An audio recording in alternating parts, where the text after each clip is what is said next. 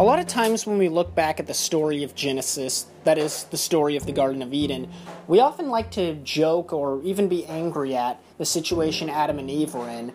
You had one easy choice or one easy job and you failed. You ate from the wrong tree.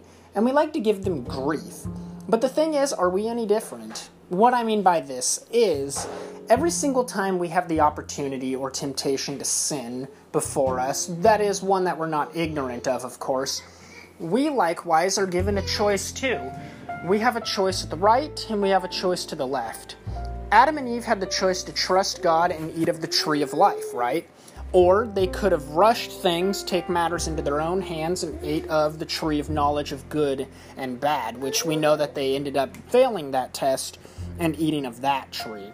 And so likewise, when we are tempted, let's bring up the temptation of sexual sin, since that is one of the most, if not the most, practiced sin, I guess, in the world.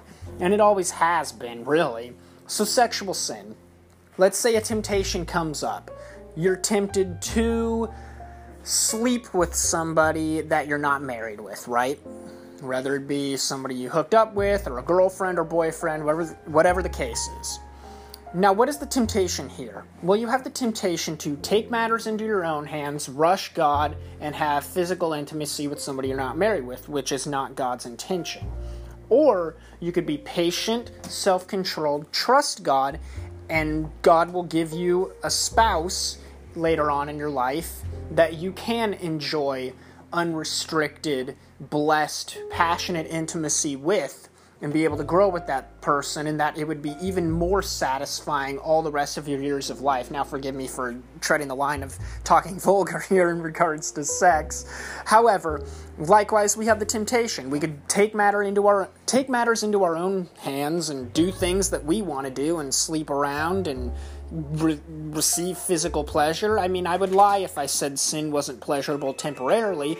Or we could be patient with the Lord and eat of the correct tree. That is, being patient and having faith in the Lord that He will provide us a spouse that you may enjoy passionate intimacy with, that's blessed by the Lord, so it'll be even more even more joyful, and that you can grow with your spouse and love each other and have true wholehearted intimacy. Now, maybe that's not your sin in specific, but the thing is, anytime a temptation in your life comes, there's always the right way and there's the your way. There's God's way and there's your way, the right way and the wrong way. And God's way, a lot of times, we have to be patient and have faith, right? Abraham is another example. Him and Sarah, they wanted to have a kid. They had the choice to wait on the Lord to have a son, and as they were getting older and older, they realized, well, let's take matters into our own hands. And then Abraham slept with Hagar, and they had a baby, and that wasn't the son of promise.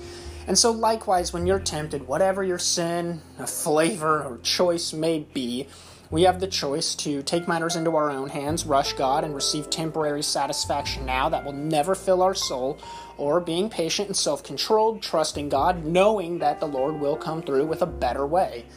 Again, in sexual temptations, the better way is intimacy with a spouse. In temptations of trying to have a kid, again, the better way is waiting for God to either give you a child or, I guess, adoption and all those things. Maybe that wasn't the best example to bring up. Maybe you want something nice. You could either go steal it now, or you could be patient, work hard, save up the money for the day that you can buy it. It might take days, it might take weeks, it might take years.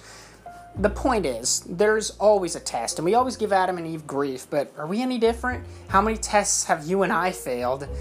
Each and every day, might I add, where we didn't trust God, and we took matters into our own hands, and we were deceived and led into destruction. We often think of how important their sin was, like, oh, their sin plummeted us into darkness. How much more does our sin do? I mean, think about it. Sin brings forth death and pain. Maybe all the fact that there's evil in the world around us, pain, suffering, starvation, the world always gets mad at God. If there was a God, how come He doesn't solve the starvation problem or cure cancer? The thing is, our sin is what brought that upon us. Our sin is what brought pain and sorrow and disease and death and starvation. So God is not the one to blame when the world is evil and times are tough. It's you and I. It's our sin. If Adam and Eve's sin brought forth destruction and death to mankind, well, what's different about our sin? Does it not bring forth pain and suffering and sorrow and death also? That's why it's all the more important to repent and be patient and do things God's way.